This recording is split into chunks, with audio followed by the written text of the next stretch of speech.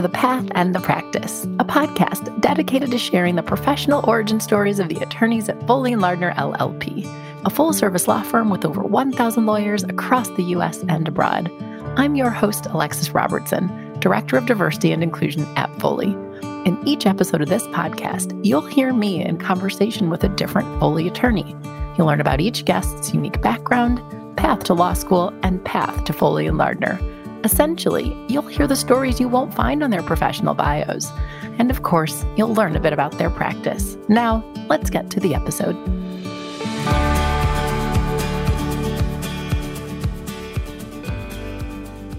This episode features a conversation with Aleyda Castro. Aleyda is a summer associate in Foley's New York office, and in this discussion, Aleyda reflects on growing up in the Westlake, MacArthur Park neighborhood of Los Angeles, attending Wesleyan University for undergrad, and UCLA Law School. This discussion, like most discussions on the path and the practice, was really interesting for me. Aleyda is a part of the third summer class that I've been at Foley & Lardner for, but the first sort of normal summer class that we've had since the COVID-19 pandemic. So I actually had the opportunity to get to know and to meet Aleyda in person. But of course, this is our first time sitting down and having a really in-depth discussion. And it is extremely interesting because what she really does is reflect on life as a first-generation American. She discusses her mother's experience immigrating to the U.S. at 18, and she talks about what it was like growing up in a predominantly Spanish-speaking neighborhood, how that shaped her worldview, but also the difficulty of then transitioning to college and to law school. She reflects on what it was like to not have the same social and cultural capital as her classmates and shares how she managed to adjust. And then, of course, after going through Aleyda's story, I get her to talk about what it was like to be a summer associate at Foley & Lardner. She discusses some of the assignments she did this summer, how she got them, and also a little bit about the OCI process that got her to Foley in the first place. And then, of course, we conclude the episode by having Aleyda give some of her advice to students, which includes the importance of being your authentic self. I hope you enjoy my conversation with Aleyda Castro. Aleyda, welcome to the podcast. We're going to start how these always start, which is me asking you to give a short introduction. Yeah, well, thank you for having me. My name is Aleyda. I am from Los Angeles, California, and I'm currently a law student at UCLA. And you are a summer associate at Foley & Lardner, which we will talk about eventually. But before we get there, let's talk about you. Tell me a little bit about where are you from or where you grew up. So like I mentioned at the beginning, I'm from Los Angeles. I grew up in the Westlake, MacArthur Park neighborhood, and I spent most of my life there up until college, with the exception of 2 years when I was a kid when my family moved to El Salvador. So I lived for 2 years in El Salvador as well as a kid. All right. So we're going to talk about a bit about all the things you just said. So I think you said the neighborhood is Westlake, MacArthur. Do you say MacArthur Park? I don't know anything about LA.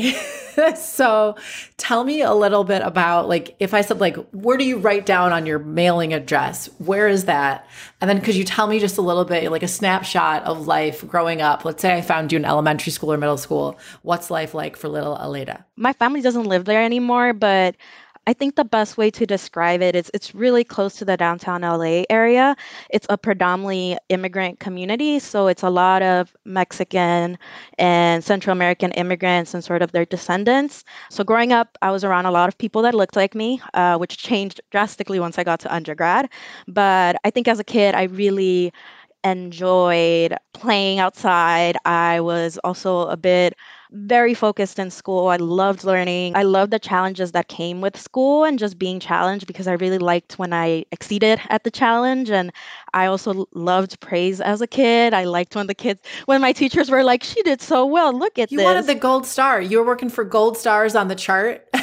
That was me as a kid. And also, for most of like my formative years, I did grow up with a single parent, just my mom. And so as the oldest kid, there was also just a lot of responsibilities that came with, being almost like a second parent in a lot of ways. Okay, there's a couple things I have to unpack, as I always do on this show. The first thing I do want to touch on is you said you grew up in a community with people who looked like you. And I don't want to let that slip by. I think we're going to talk a little bit when we get to undergrad, how it impacted you to then be in a community where people did not look like you. But I know for me, like I grew up in a community where people did not look like me. And it's just really interesting, I think, to explore a little bit because, I don't know, just jumping right into it. Like if you grew up as like a white person in America, there's a good chance that you don't think about this. The people in your community mostly look like you. And there's definitely exceptions to that. But to grow up in the US as a person of color, sometimes you're in a community of people of similar backgrounds and sometimes you're not. And so for you, and you also mentioned spending some time in El Salvador, but tell me even more about your community and maybe and tell me about your mom, I guess, is where I'm getting and how she landed there. Yeah, just say more words. Yeah, so my mom migrated here when she was around, I think, 18 or 19. So she was really young, and because my grandma was already in that area, that's kind of where she landed when she came here. And so she had me when she was really young. She was around 21 and, figuring it out. And I think to this day, my mom doesn't really speak English. She understands it if you speak to her, and she'll respond to you in Spanish. And I think growing up in a community like where I did, that's possible. You can go to stores and it's actually expected that you speak Spanish. If you speak English to people, they'll look at you like, what are you doing here? You're in the wrong community. And so I think that made it possible for her to really be able to kind of keep that part of her culture. And it's why I'm so fluent myself. And then also the time that I lived in El Salvador has really helped me master Spanish, where I can read, write it, and speak it, and switch back and forth. Well, and tell me a little bit about your siblings. And then we got to talk about I don't know how old you were when you moved to El Salvador, but we'll get to that. But tell me about your siblings as well. Yeah, so I have 3 younger siblings. Following me, I have a brother who's 22 now. Wow. He's 22. My sister's 16, and then my baby brother is 12. And so I love all my siblings. I think with the 2 younger ones, because of our age differences, those are the ones that I kind of helped sort of parent more. Yes, definitely more of the parental figure. Absolutely. Especially with the baby, because by the time he was born, I was already like 14, I believe. And so that's why to me, you're like my baby. He's my little baby. Exactly. And like people are like, oh, baby. They think I'm going to say my baby brother's 5. And I'm like, no, he's 12, but he's my baby. So you're helping your mother navigate, and like you said, the community allowed her to navigate without, anywhere near mastery of the language. But at some point, you all moved. Was she from El Salvador, and you moved back, or how did that work? And how old were you? Yeah, so I think I was around 8 when this happened. At that point, we were still with my father, and kind of what happened, and this is a little heavy, but my father was actually deported to El Salvador. And that's kind of how my mom at that point was like, I want my kids to grow up with their dad. And so we're going to go back. But I think at one point when they were over there, and like that's when they were getting separated too. But my mom was like, I want my kids to have the opportunities that only the US can offer, and I'm not going to deprive them of that. So we're going back. And that's kind of how we came back. And that's the thing also, I think why education was always so important for me was because like that was always emphasized as like coming from that immigrant parent background of like, I've made these sacrifices for you to have access to this. And so especially as the oldest, it was always like really emphasized as like, you're going to forge that path. And so you came back, and I'm guessing you're around 10? Yeah, I was around 10 at the time. Yeah, it was like 2 years. Same neighborhood? Yeah, same neighborhood. We moved back we were living with my grandma at the time. And so, yeah, it was just the same area. And that's kind of, we stopped moving around after that. Well, and what you said about, and I think, most people, particularly if you end up, in a great law school and a large law firm, there's somebody in your life who really emphasized education. Like you got that from somewhere, but understanding in terms of that, and I'm projecting and guessing based on what I've learned from others, but in terms of the immigrant experience and that knowing that education is your ticket in terms of like progress and security. And if you earn certain credentials, like nobody can ever take that away from you, is such a key thing. And by the way, a theme of once you become a lawyer is also nobody can take your training away from you once you actually learn how to be a lawyer, which maybe we'll get to. But I really appreciate you sharing that and your experience. And maybe it'll kind of get woven in as we keep talking. But as you know, a really important part of this show is showing there's no prototypical path to being a lawyer. And so it's just important that we share some of that, a little bit more of that personal stuff. So people know it's like, no, I wasn't just given, like I wasn't given this. Okay. So let's move forward a little bit. Tell me a bit, say you're now in high school. you're starting to think about college, I'm guessing. Do you have any, I don't know if you have general commentaries on the experience of high school, but also that process of figuring out college and how you navigated it? So for me, it was always really odd because education was emphasized a lot at home. And like I said, I love the praise of doing well also. But it was almost like college was something that I just saw on TV. And it was like, what's the thing that you do after high school? But there was not necessarily a blueprint at home of this is how you get there.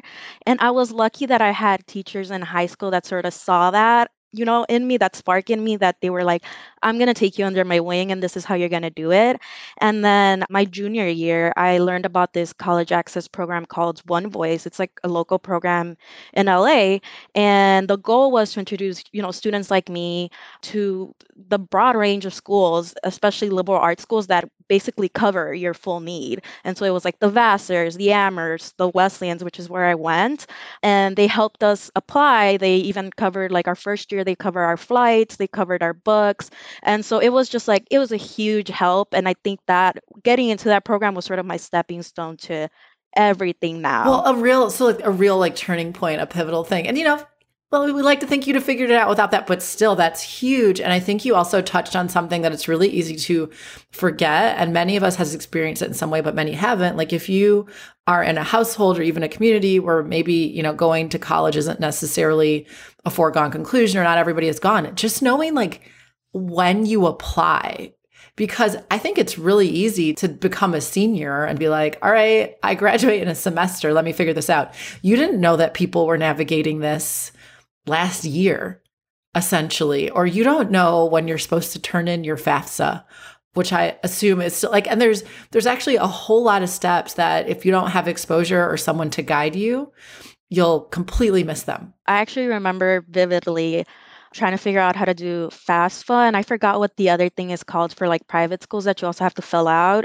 And my mentor helped me before college, but then trying to do it as a freshman for sophomore year, I was just so lost.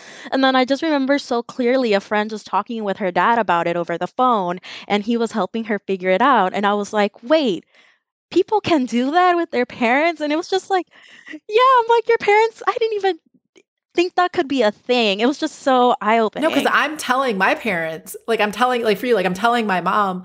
I know for me and both of my parents went to college, but that would have been what 30 years earlier. I don't know that FAFSA was a thing, and so it was me at 17, like reading through this and saying, "Hey, mom or dad, like I need your tax, or like whatever it is you're giving," and it's really complicated stuff. And like, I mean, and I had parents who generally like were more in the know, but even then, but so now we can already see how, if we fast forward, like I have kids, if you have kids at some point when they're going to college, you'll be like, hey, I think there's something we should do with financial aid. And you might Google that for them versus them telling you. Okay, so this program helps you navigate. You're exposed to a number of schools. You settle on Wesleyan and you go to Wesleyan. You talked a little bit about how it sounds like that was an adjustment, but tell me more. What was that like, the transition to college? Yeah, so it was a big transition. And I think at the moment I underscored how big it was. And now looking back, I'm like, you were 17 years old with not much money to your name, just like, a bit of money that my family was able to give me, and I moved across the country. And luckily, I mean, the reason why I chose Wesleyan was because it was nearly a full ride. So it was just, I was like, this is where I'm going then. And I did visit, I knew people that didn't visit, but it was a huge change from LA. I mean, it was Middletown, Connecticut. I was going to say, it's in Connecticut. You went from LA to Connecticut. It's Middletown, Connecticut. It's a small town. I was used to a city life around people that looked like me. And I think that's when it really hit me like a minority. And I never really felt like a minority in my community because people looked like me. And I think the other big thing that was different was just like social capital that people brought. Because even other students of color that were low income, there was a lot that were from New York and did like prep for prep and went to these schools, and they had that social capital from like high school or from whenever they did it. And I didn't have that. So there was just also a lingo of trying to catch up. And then obviously also the financial aspect of I knew there were people there paying full tuition and I was at the complete other end of that. And then my freshman year of like working in jobs where it was like service jobs and serving my classmates, like cleaning tables in the dining hall and all that. So it was really drastic in that way of like we're in very different positions navigating the school. Was that essentially like a work study sort of thing, or? Yeah, it was a work study thing. And I think after freshman year, I kind of learned the jobs that I should be doing to not be, because it really affected my mental health too in a lot of ways. And I kind of learned then I was like an assistant for like the Romance languages department, and I just sat at a desk and I could do my homework. And then I did other jobs, but I think like the more service centered aspect of it, I think it just made it so drastic. And I was like, I don't want to be doing this because I don't feel well. Like I need the money, but I don't feel well. Sorry, I'm nodding because there's so much in what you just said. And you're not the first person on the podcast to talk about that experience of, a couple of our partners, I think one who went to Dartmouth, one who went to Harvard, and this is why that's why this show is so important. You read their bios. For you went to Wesleyan, but your experience was not the same as every person who went to Wesleyan, because depending on, like you said, the culture shock of showing up, the socioeconomic differences, all sorts of things. And I know for me, when I went to college, and I don't think I had as big of a gap, but the fact that there were international students at this school whose parents were just writing checks, just a straight check, because I knew so I went to American University for undergrad, and there's a like kind of an international contingent. They don't give financial aid. Like, it's just not a thing. I never knew that many people growing up whose parent could just be like, here's $50,000, like, not be a big deal. And that there's just so much else going into that experience of also, because we haven't even talked about your major yet, what you were studying. There's so many other levels that are being navigated. And I know at the time you're like, this is what people do. They go to college, but you look back now and you're like, I was 17. I moved across the country to a place where I didn't know anyone and had to figure it all out. And obviously you did, but it is worth pausing on and being like, wow, that was something. So what was your major? What was the thought process in terms of what you wanted to focus on or what you wanted to do at Wesleyan? Yeah, so I think for me, I was always really interested in like law and policy work and just exploring like our environment in like a social political sense. And Wait, by the so way, why? You said I've always why? Why were you always interested in these things? So I think for me, it's part of like also just like the environment I grew up in, especially immigration's always been something that I've been interested in just because of my family's experience, my community's experience. And so the law seemed like a way of like you could learn this and wield it in a way to help people. And so that's kind of what was my driving point, but I wasn't sure if it's like a law kind of way or a policy. And so it was always kind of like trying to figure out which of the two. And so I gravitated towards American studies with a concentration on racial and ethnic studies because I was just taking classes like African American studies, Latino studies, and it was something that I was like, I didn't know you could learn about this in like a critical academic way. And so it was just I was so in awe. Yeah, I was so in awe of it. And so I was like, I like really enjoyed it. And so I think there was there was a bit of an awakening in me too, though. And I was just always really angry in college where I was like, wow, this is systemic. Like, what? But I think I grew out of that. I think I figured out a way to deal with that in a way that was productive for myself. But yeah, but there was also a moment in which I kind of had an awakening and I was like, this is really messed up, for lack of a better way to say it. Well, and it's hard because, of course, we don't want to go off on like a 2-hour discussion about, systemic racism and exclusion in the United States. And I laugh as I say that because it's laugh or cry, I suppose. But it is really important and powerful to understand that a lot of the way things look in this country is due to the social or historical systems that were set up. And that does not mean that it's impossible to excel or achieve. But generally, when we see certain trends and people in certain parts of the country and different things societally, there's usually a larger explanation for that. And we see that across all sorts of, so we call them underrepresented populations, but a lot of times that just means systemically excluded populations. So Yeah, our language is slowly starting to catch up with the realities of what's gone on in the world. So you touched a lot on what it was like, sort of like mentally and culture shock. Was there an academic adjustment at all in going to Wesleyan, or was that somewhat straightforward? There was a big academic adjustment. I feel like the way people talked was so different. And then the way people talked in class settings and how entitled some people also felt to take up space. While I was like, I'm still processing and trying to figure out what I want to share or if I want to share or just listen. But it was an adjustment. I think once I caught up to it, I was like able to wield it well. But it was something that I kind of had to adjust to. And I'm lucky that I had professors that really, I remember the first time I got a C was in college, and it was on this paper. And the professor, because I was so concerned, I went to his office hours and she walked me through, this is what I want. This is how you do it. And you can rewrite it and I'll give you a new grade. But just having someone kind of do that, and like, it was again kind of that experience in high school where people saw that I care about this. It's just I don't know how to do it. And can you help me? Well, and there's just other stuff going on that not everybody else has to deal with. And sometimes I'll boil a lot of this just down to how much of your energy are you able to channel to certain things. And so when you're, navigating this new environment, far from your family, all this stuff, like your bandwidth it looks different. Like more of your bandwidth is being used for other things. And we talk about this, in the workplace in the context of, as a DEI professional, if like covering, right? Like if it just takes more of your energy to maybe pretend to be someone you're not, then it's less to channel to your work. And so it's just, I don't know, it connects to so many things in life, but I appreciate you sharing that because I think that's an experience a lot of people have had. All right. So you spend the 4 years at Wesleyan, you get a degree. Then what? What was the thought process post-graduation? I want to do X. And of course, what did you actually do?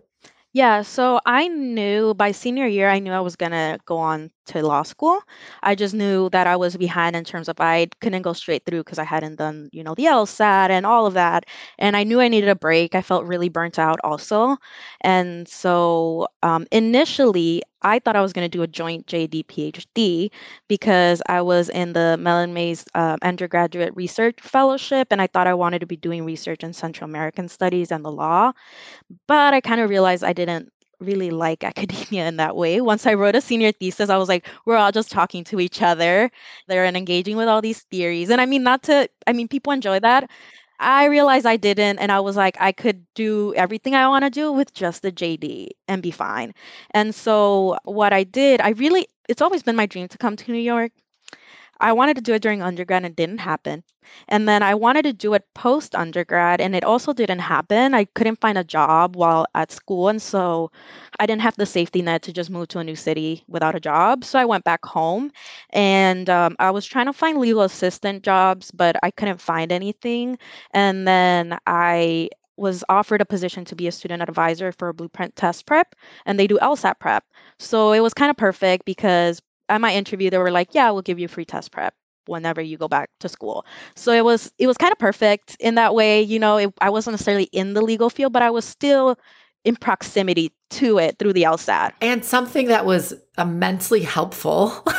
So that's kind of what I ended up doing. I lived with my family and just worked for 2 years before coming back to school. And what was the actual role for you said what the title was, but what did you do during those 2 years? So as a student advisor, I was kind of the front facing. We were the people that whenever you go on a website and there's like a little chat pop up that's like, do you need help? I was on the other end of that.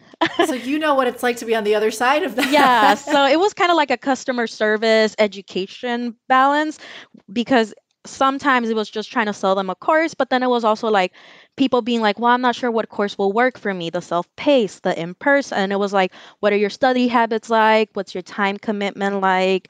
What's your timeline like? What schools do you want to go to? So it was just a lot of like exploring and like planning for people. And I think that helped me explore and plan for myself. Well, I was just about to say before you said that, I was like, I imagine you learned a few things from that to apply to your own process. Yeah, I definitely did. So that was the advantage. So eventually, are you able to say, all right, it's time for me to take this prep course? And what was that timing like? And how did you start figuring out, I guess, both the LSAT, but then law school? Again, with, college access programs, I was in a law school access program called the UCLA Law Fellows Program. And with that, it was really helpful because I received a mentor that sort of helped me also with my timeline.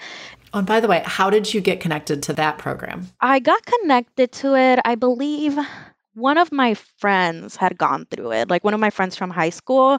And I also had a friend that worked in undergrad admissions at UCLA who was like, hey, don't forget, UCLA has this. You should apply. And so the goal of the program is to try to diversify the legal field by providing that mentorship and help. And so through that, they were kind of able to help me.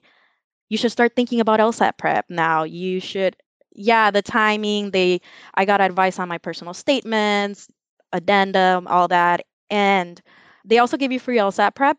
I already had it through my job, so I didn't end up using it, but I had like double the prep available, it was a good place to be at. Yeah, because those classes aren't cheap. Like they cost actual money. So yes. Yeah, and then once a month during the spring, we had academies where we would go to UCLA Law.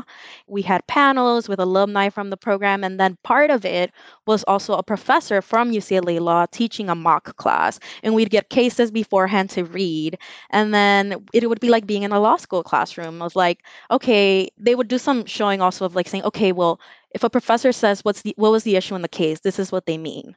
So now tell me, what was the issue in the case? And so that was also really helpful to sort of see this is what law school is like, and this is what I want to do. I love this so much also. Like I'm getting a little like chills kind of as you say it, because it also gave you the opportunity to see if this was going to be a fit for you. I mean, in some ways you were very much committed, but still you got to kind of peek behind the curtain before applying and really committing to a place, which I think is fantastic. And we already touched on this before with the college thing, but same thing with the timing. What's the timing between you taking the LSAT? And I have navigated all this law school stuff and applied to law school a long time ago. I mean, I graduated from undergrad in 2005. So I was thinking about this in like 2003, 2004. But I remember learning things about how, applying earlier is important because right, like as the deans of admissions at the various schools are building their classes, you want them to consider you when they have a whole lot of seats left versus just like 4. It makes it harder to get in when you don't apply as early. Yeah, I was told the magic time to send stuff in was around Thanksgiving break because you're beating the rush of the winter break applications that are going to stack up for 3 weeks. And then they're not going to look at them until January. And so it's like you want to beat that winter break rush. And so I was a bit after Thanksgiving. I was like really beginning of December, but I still beat the winter break rush. Beat it. And you did okay. Like we'll talk about it, but like you did okay. But stuff like that I think is really important because I think when you don't know some of those mechanics and you just think, well, it's all about my undergrad grades and my LSAT, when many of these schools, like the personal statements are really important, but also there's just the practicalities of how many spots left do we have in this class? Do you want to be considered when there's a lot of spots left or when there's like 3? When do you, and so it also just timing can really impact your ability to get into a school. Exactly. And I think for me, my LSAT wasn't like amazing. I had a really good GPA. I had a good personal statement because I worked on it a lot, but my LSAT wasn't there. And so that's exactly what I was told also was like, do you want to get considered when there's a few spots? And then that's when that LSAT might make a difference, or earlier when they have the ability to really look at you in a well-rounded way and kind of be like, okay, the LSAT probably isn't make or break now. That is wonderful advice. And, mostly law students listen to this, but we do get some people that are pre-law. That is some key advice right there. So I know where you ended up going to school and you said where you went, but tell me more about how you settled on UCLA. So I was already familiar with UCLA Law because of the Law Fellows program. I mean, the academies were there. And so I knew the campus, I knew some of the faculty. But like I said, I always wanted to be in New York City. It was just a dream that I wanted to make happen. And I was between UCLA and Columbia. And when it came down to decision time, it was April of 2020. And so it was just a really scary time. I was like, do I really want to leave my family, go to a completely new city?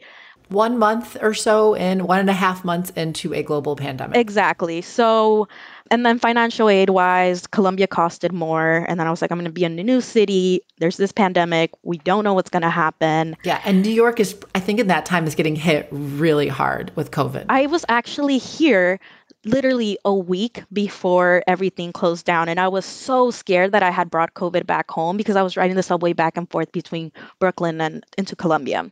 Yeah, it was a really scary time. And I just decided, you know what? I could stay at home and do law school and I'll defer my New York dream. And so that's what I did. So I ended up staying at UCLA Law. And then I did move out, though. I didn't live at home for 1 hour just because three younger siblings all doing school at home, it just wasn't going to work out for me as a law student, in that environment. Wow, it's just so, I mean, I've been here, I've been in the US the last 2.5 years. I know it happened with the pandemic, but that essentially that like e-law school thing where I don't know how long you were virtual for, but I feel for all the law students some of whom I know didn't meaningfully spend much time on campus until like their 3L year, depending on the recent timing of things.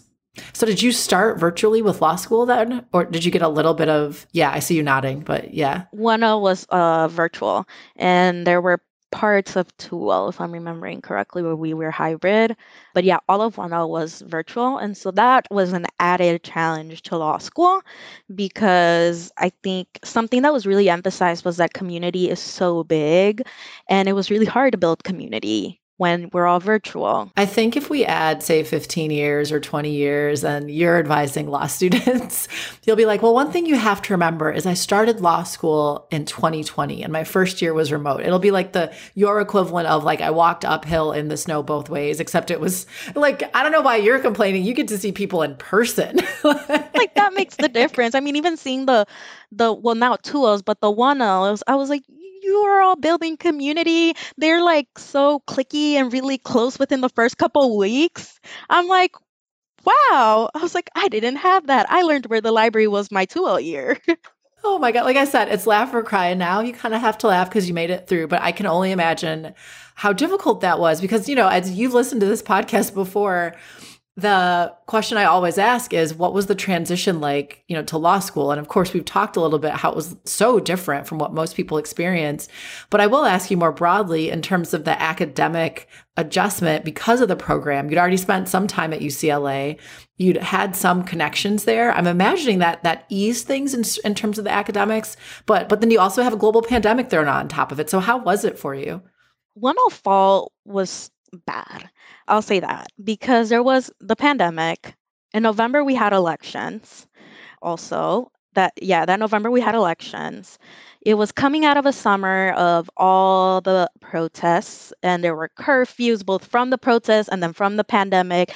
It was just a really odd environment to then be like, and like people were dying. There was a lot going on. And it was a really just odd environment to be like, okay, we're going to pretend everything is okay, even though we're all on Zoom. And I was like, I need to study torts and read this McPherson case that is old law and doesn't even apply anymore just for the sake of knowing it. And it was just a really odd time. And then once the time changed, I had a class that ended at 4:45 and I would look outside and it was already dark at 4:45. And I was like, well, now I got to go on and do my readings, I guess, until like 10 or 11 p.m. And I don't want to be a downer for listeners, but I think you're reflecting. I think no matter where you were in life, what you were doing, we've all been through a really difficult time. And I know we're still very much navigating now, but it's obviously it's different. And so what you were taking me back to is around that time is actually when I launched this podcast, because I'd only been at Foley about 3 months before the world changes in March of 2020. I have to get on the phone at like I'm new to the firm. No one knows who I am, what I'm doing. I need to know how our lawyers are being impacted. I get on the phone. I talked to about 100 of them on the phone, and I happened to elicit some really great stories from many of them. And amongst the zillion other things we should be doing, I talked to Jen Patton, our now chief talent officer, and say, hey, people here have really amazing stories. Maybe I should launch a podcast. And she's like, yeah, you should. And I couldn't believe she said that. But just as all this was going on, and because this is like a passion project of mine, right? Like there's no like job description is also a podcast host. Everything with George Floyd happens. So I go down the path on this around April. I believe the murder of George Floyd's May of 2020. One of many people who's been, unjustifiably murdered, and other names that we could add to that long list. But as you know, and all of us know, something was different, right? This like catalyst for this renewed understanding of racial injustice and the lack of equity and all this. And so at the time, to be a diversity professional, suddenly everyone's turning to you like, what should we do? And many of us were like, the same things we've been telling you to do, by the way, but now you're listening to me. But I vividly remember at that time being like, if I wasn't already down the road on this show, I would not be doing this. It is absolutely insane that I am trying to do this extra thing that nobody asked for at that time. But I'm glad I did, because it allowed us to engage with some of the topics around race in America in a far more nuanced way. It's not a coincidence the first 2 episodes of this show are 2 of our Black lawyers. So anyway, sorry, that was like, I had to kind of just brain dump to you, like what you talk it, because it was a crazy, crazy time.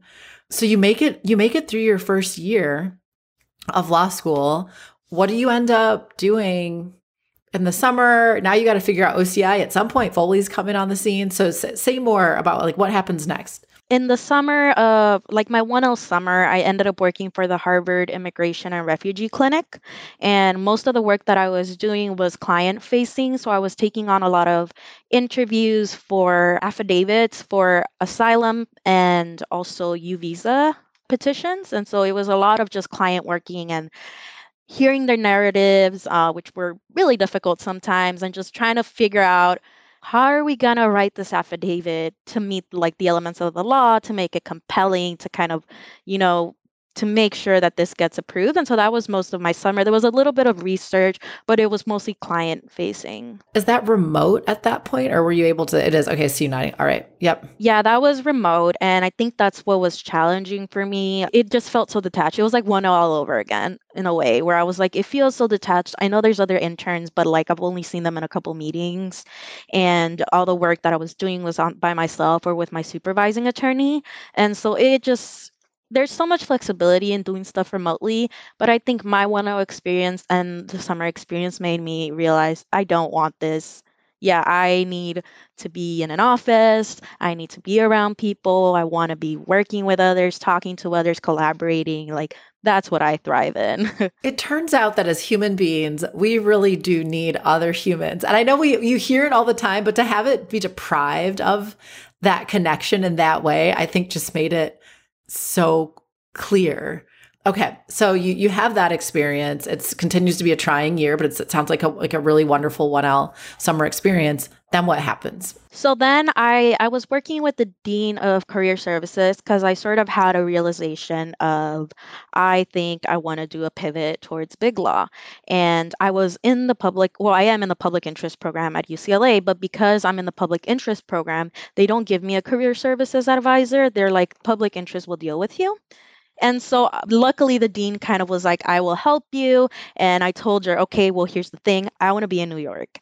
And so there were some firms at OCI that were exclusively doing LA.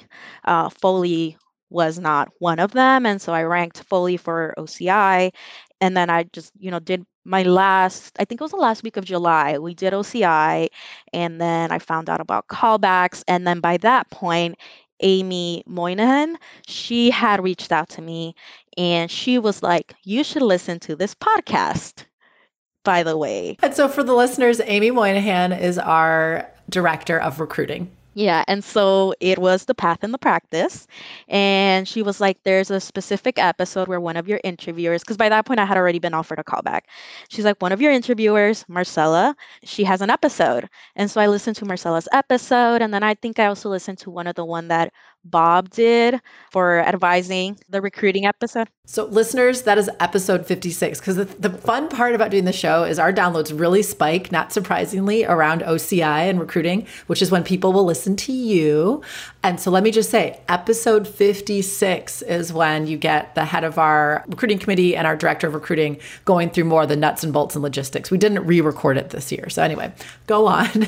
I would highly recommend listening to that. I had already obviously done my research on the firm, but I think getting that personal aspect and hearing like especially Marcella's episode. I think she was episode 4, but having that personal. And so in making my decisions also, I remember just talking to a lot of 3Os who are graduates now, I guess, and talking to them about how they chose a firm and hearing them say it was the people, it was the people, it was the people. And I was like, what do you mean by this? Like, it's so abstract, right? But when I had my callbacks and especially my interview with Marcella, because she kind of took me under her wing even before I was given an offer because Amy had also told me, "Hey, you should apply to the diversity at the fellowship." And then Marcella and I were connected after the callback, and Marcella's like, "I could help you if you need someone to look over your personal statement for this, or if you need advice or have more questions." And I think to me, the fact that I haven't even gotten an offer and she wants to help me, and I think to me that just it felt so genuine. And not to underscore the other people that interviewed me because everyone just was great, but I think for me also just like that connection that I had with her was I was like, this is what they mean by the people. I see it now. Now you understand the more and more. Oh, I love that story so much. Yeah, I was like, and now I'm gonna be that person. And now I get to be like the people. People will be like, what do you mean, Aleyda? What do you mean with people? Well, and as you can imagine, it's really full circle for me because I've been doing this show for a little over 2 years now. But this is the first summer. It's technically my third summer class at Foley, but the first one was fully remote. The second was hybrid. We've actually gotten to meet in person, even though, I'm in Chicago, you're in New York.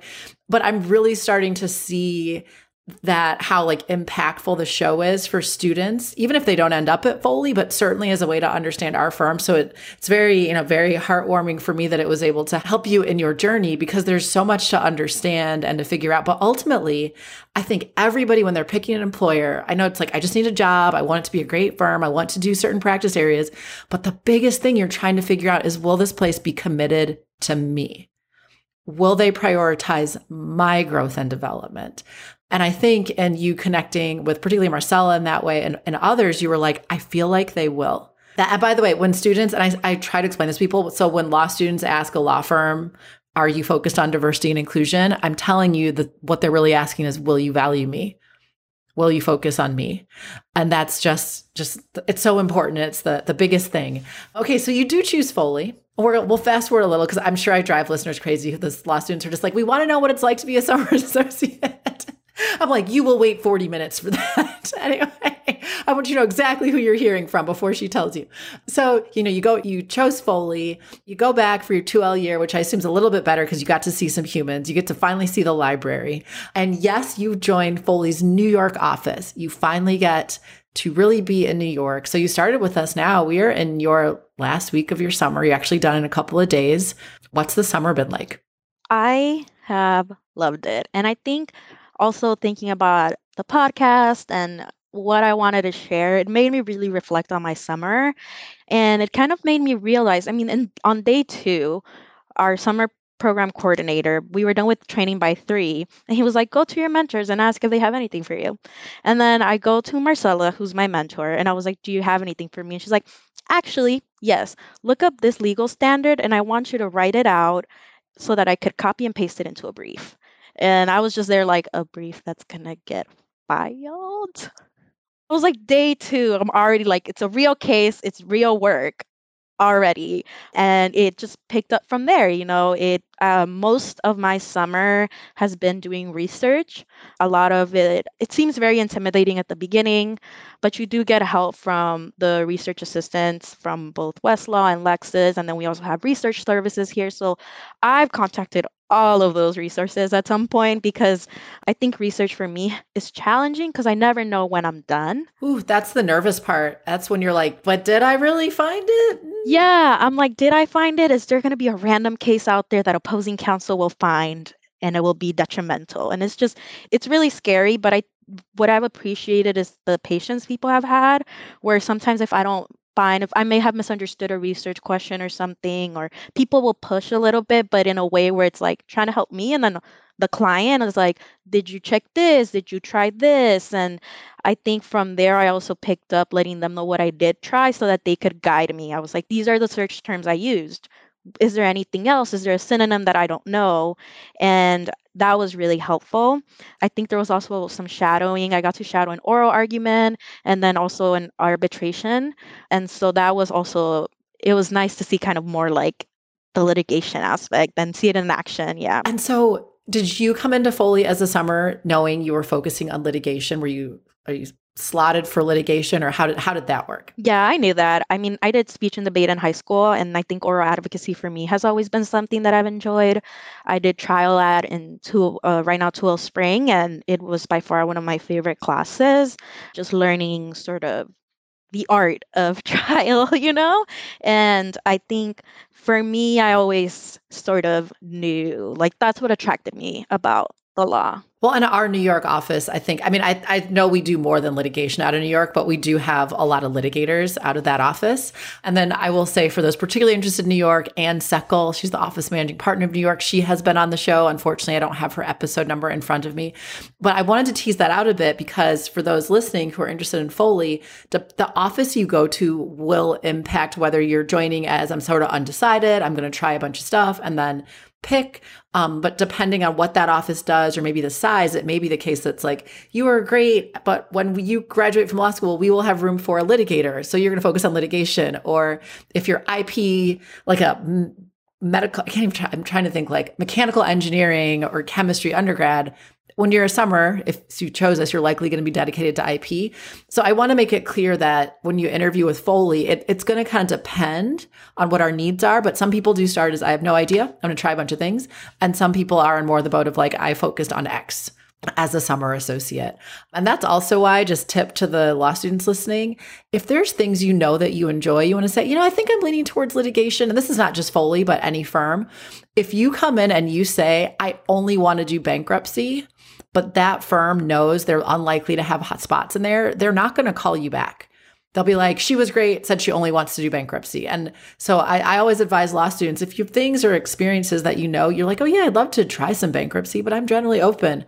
Try to stay open because you can lose a job merely by being super dedicated to one practice. And I think something that I really enjoyed about the New York City office in particular is that there's like, it's not a big office. It's a very small, I mean, there's only 2 summer associates. Milwaukee has 17 to like show the range. So, and we're just 2 here. And I think because it's just 2, it's a bit more informal in project assignments, like randomly seeing someone in the kitchen being like, oh, do you have time? I have a research assignment. And by the way, so that emulates also more so what it's like to be a first year. So when you are in the larger summer classes, there is a formal work allocation tool. And I'm sure you all have it as well. But like you said, because there's the 2 of you, it's more likely like someone stops by and like, hey, do you have a few minutes? Because they know that you and one other person are the go-to summer associates. I think that's important to highlight. That's absolutely right. It was really informal. And so I got to work on a range of things. I mean, I'm working on this big bankruptcy case also that I've been helping with. Then I got to do some copyright research and then just it like a range. And yeah, and I think I enjoyed that. And meanwhile, you're doing that plus the, obligatory summer associate lunches. You have to go out and get to know people.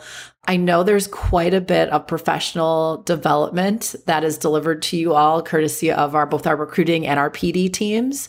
So I think when you start, there's some level of orientation for a number of days.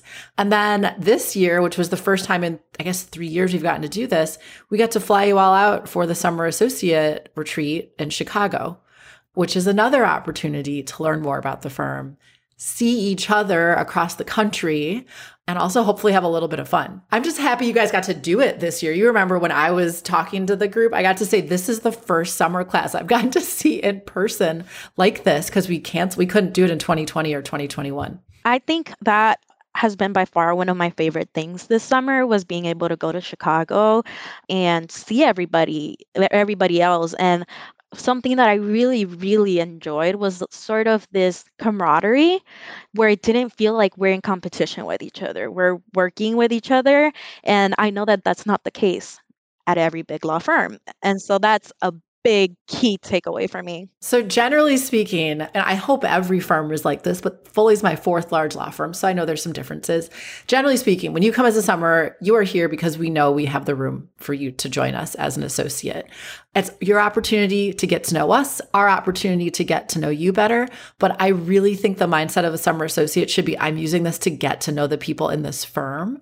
Versus, oh my gosh, if I don't put a comma in the right place, I won't get an offer. I think sometimes summers can actually stress them. Well, actually, I know summers will stress themselves out more and almost focus on the wrong thing. So don't get me wrong. We want your research to be good. We want your writing to be good. Please put time in that. But sometimes they'll let the work overshadow all these other opportunities we're providing, which are by design. We want you to get to know the people in your office, knowing that when you come back, you're not going to have as much, you're not going to go to lunch every day as the first year. And the hope is that you'll get to know some people you really click with or know more about them so that, when you come back, you're like, oh, I really would love to work with Anne again, right? Or I'd love to work with Chris DeGennaro or Marcella Jane or whoever in New York because you spent some time with them and people forget about that. Yeah, I've let the firm's director of diversity and inclusion is wagging her finger in the air being like, don't forget about that. Because I will find you and I will correct you if I like it. But truly, people will be like, yeah, I'm just so tired. I did all the work today. I'm really too tired to go to that thing. And that might happen once during the summer, but it is not a good idea to be in a position where you can't seem to find the bandwidth for the social aspect. Also, one of the three that I talked to, now alumni, about OCI and everything, the advice that she gave me is like, treat every social event, coffee chats, happy hours, lunches, whatever it is, as mandatory. Treat it as if it's another assignment that you have to do.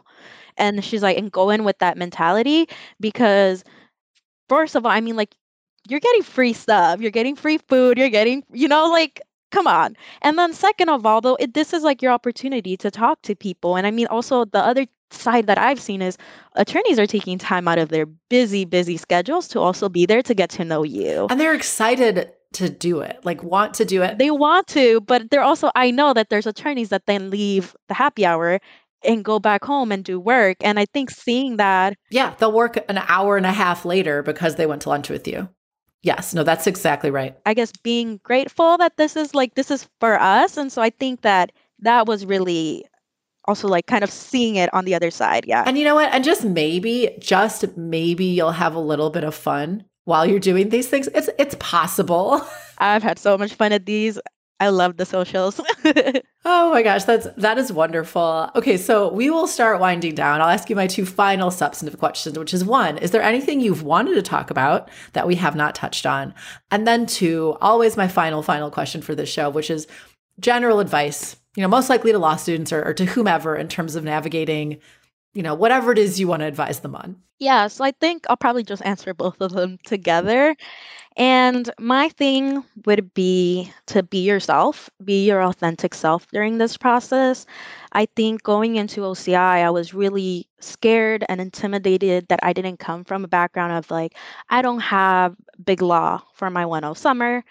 I don't come from like, again, having that, I don't have the social capital. I also don't even have the cultural capital of like, I don't do stuff like skiing or golfing or all those. If you ask me about golf, I have no idea. Tennis, not me. Yeah, to connect with people in that way. And so I was just really scared and I was really overthinking, like, how do I present myself? Obviously, like, not necessarily am I going to lie, but like, what do I withhold of myself? How do I speak about myself? And I think what I've really learned, and like, I'm still working through it, but something that I'm really trying to lean into is that the stuff that makes me different is valuable and that it's contributing something, because the fact that I did immigration last summer and that I speak Spanish, literally on the second day, they were like, we have a pro bono case here for this summer. They're like, we have a pro bono case. We want you on it. And seeing that opportunity and knowing that there's value in the work that I can bring and like the different experiences that I bring, it's been so affirming this summer. And I think that it's something that I wish I had known going into OCI, that I could be my full self and it's okay. It's hard to believe. And so I'm having a number of summers on the podcast, and one of them is James Austin. He's in Chicago. And I'll also talk about this. It's vulnerable and it's a little bit scary because there may have been some societal narratives you've subscribed to and that maybe are even true to some extent, that you should hide certain aspects. And so there's always going to be this level of judgment where you only want to share what you're comfortable sharing.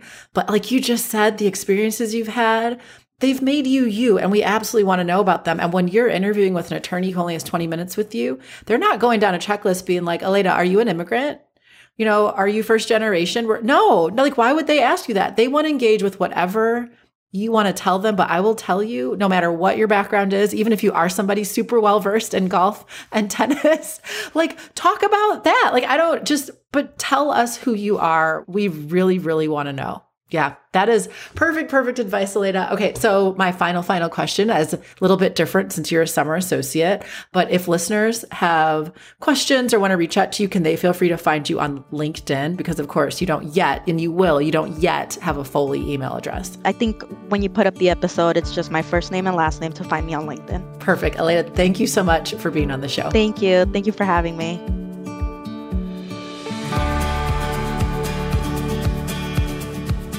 Thank you for listening to The Path and the Practice. I hope you enjoyed the conversation and join us again next time. And if you did enjoy it, please share it, subscribe, and leave us a review, as your feedback on the podcast is important to us. Also, please note that this podcast may be considered attorney advertising and is made available by Foley & Lardner LLP for informational purposes only. This podcast does not create an attorney-client relationship. Any opinions expressed herein do not necessarily reflect the views of Foley & Lardner, LLP, its partners, or its clients. Additionally, this podcast is not meant to convey the firm's legal position on behalf of any client, nor is it intended to convey specific legal advice.